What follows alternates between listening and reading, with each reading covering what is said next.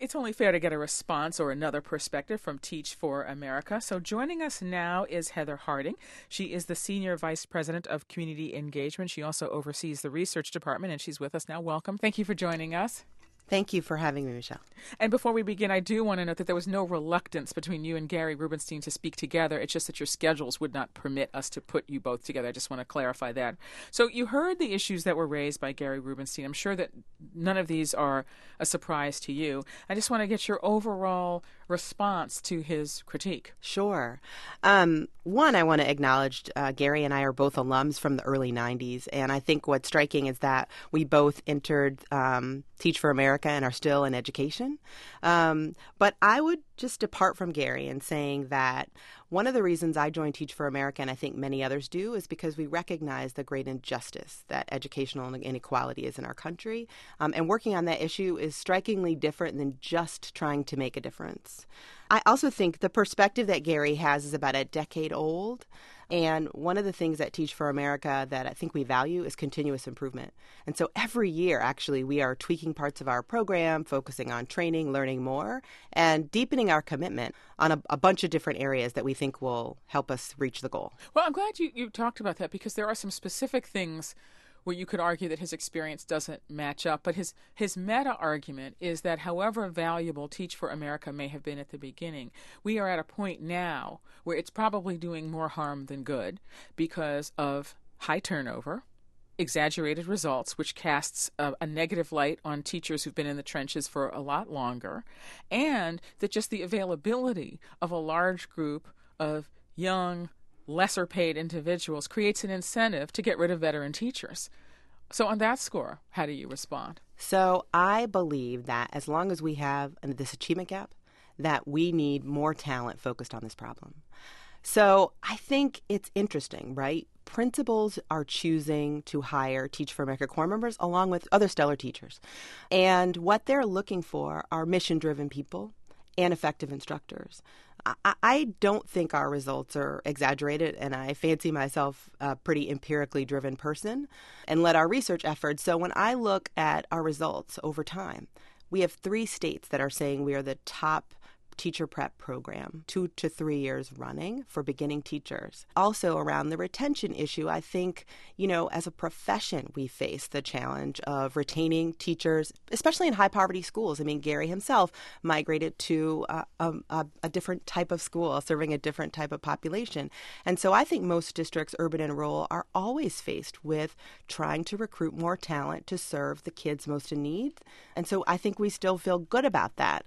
I think there's a lot of hype out there, but I also feel like this is an important issue to get young people focused on and to engage them in this early in their career. When you say that there's a lot of hype out there, hype in which direction? Hype promoting Teach for America or hype criticizing Teach for America? Both, and especially given the experience here in Washington, D.C. As you know, we just went through this process where Teach for America alumni had the first opportunity really to be leaders of a system.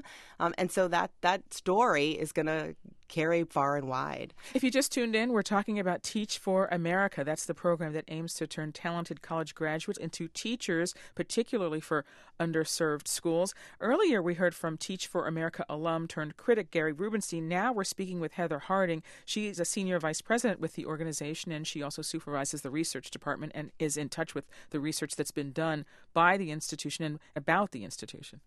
Is the core of your argument that principals are really the ones who do the hiring, and that principals, whatever the hype is, don't have an incentive to hire people who they don't think are going to work out because it reflects poorly on them? Is that your argument? No, I just feel that when we look at our own results, we just think about who can tell us if we're doing a good job or not. That should be the principal. That should be the district. So our survey results suggest that 85% of our principals think that Corps members have a positive impact. And we've worked in partnership now with them for over 20 years. And so we're paying attention to that. But we're also, clear on the fact that as a profession, we have a retention problem. The other piece is that, we're very interested in how high poverty schools are supported and are developing. And so our being in the space helps focus on that issue. What about the training issue? The fact that the young teachers undergo Yeah. Really minimal training under circumstances which really don't match the kinds of classrooms that they are likely to be in. I mean, one of the things about Michelle Rhee, who was the former chancellor of D.C. schools, is she talked about the fact that she was a terrible teacher in her first year, and it took her a while to get her sea legs. She said she felt that by year 2 she was cruising and started to really have impacts. But if the core commitment is only a couple of years, how could these teachers really be adding any value at the beginning of their careers other than for their enthusiasm for the job? Yep. I think our results say that we're the best source of beginning teachers, and one of the best sources for sure. I think our training, thinking about our training as just 5 weeks in the summer is, I don't think, accurate. First, we are recruiting leaders from all across the country, and it's a highly selective process. In your intro, you noted we have got 48,000 plus applications for 5,000 slots. So we really are sort of weeding out people or looking for people with strong academic content. That is the first sort of cut at our training. The Summer Institute, we're trying to partner with school districts who are trying to offer summer school. Sometimes we're able to create classrooms of 20 kids, sometimes it's 12. It is all the time, though, of those 5 weeks, focused on instruction and getting these folks actual practice in front of kids. That's quite different than even my own training in 92, which was student teaching in all year round LA. I barely got 4 hours in front of kids. The core members of today get far more training around this. But more importantly, what we learned is that first and second year teachers through an alt route need additional support and training. So we have ongoing support while they're in the program years of the first and second year, and that professional development continues. Now, that should not let us off the hook. We have to have people ready on day one because they're in front of kids and their work really matters. And so we're paying attention to that by developing performance rubrics and helping people understand how to continuously improve.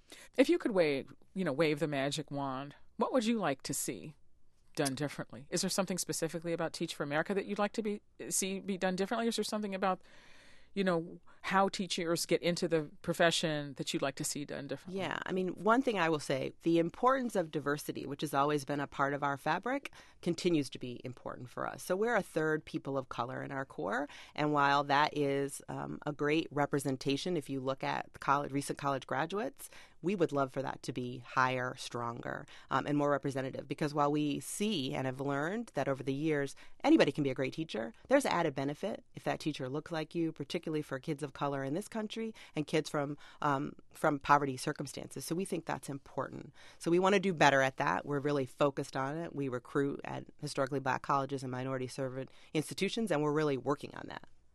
Heather Harding is the Senior Vice President of Community Engagement for Teach for America. In that role, she also supervises research, and that's something that she's worked on within the organization for a number of years now. She was kind enough to join us in our Washington, D.C. studios. Heather Harding, thank you so much for joining us. Thanks so much, Michelle.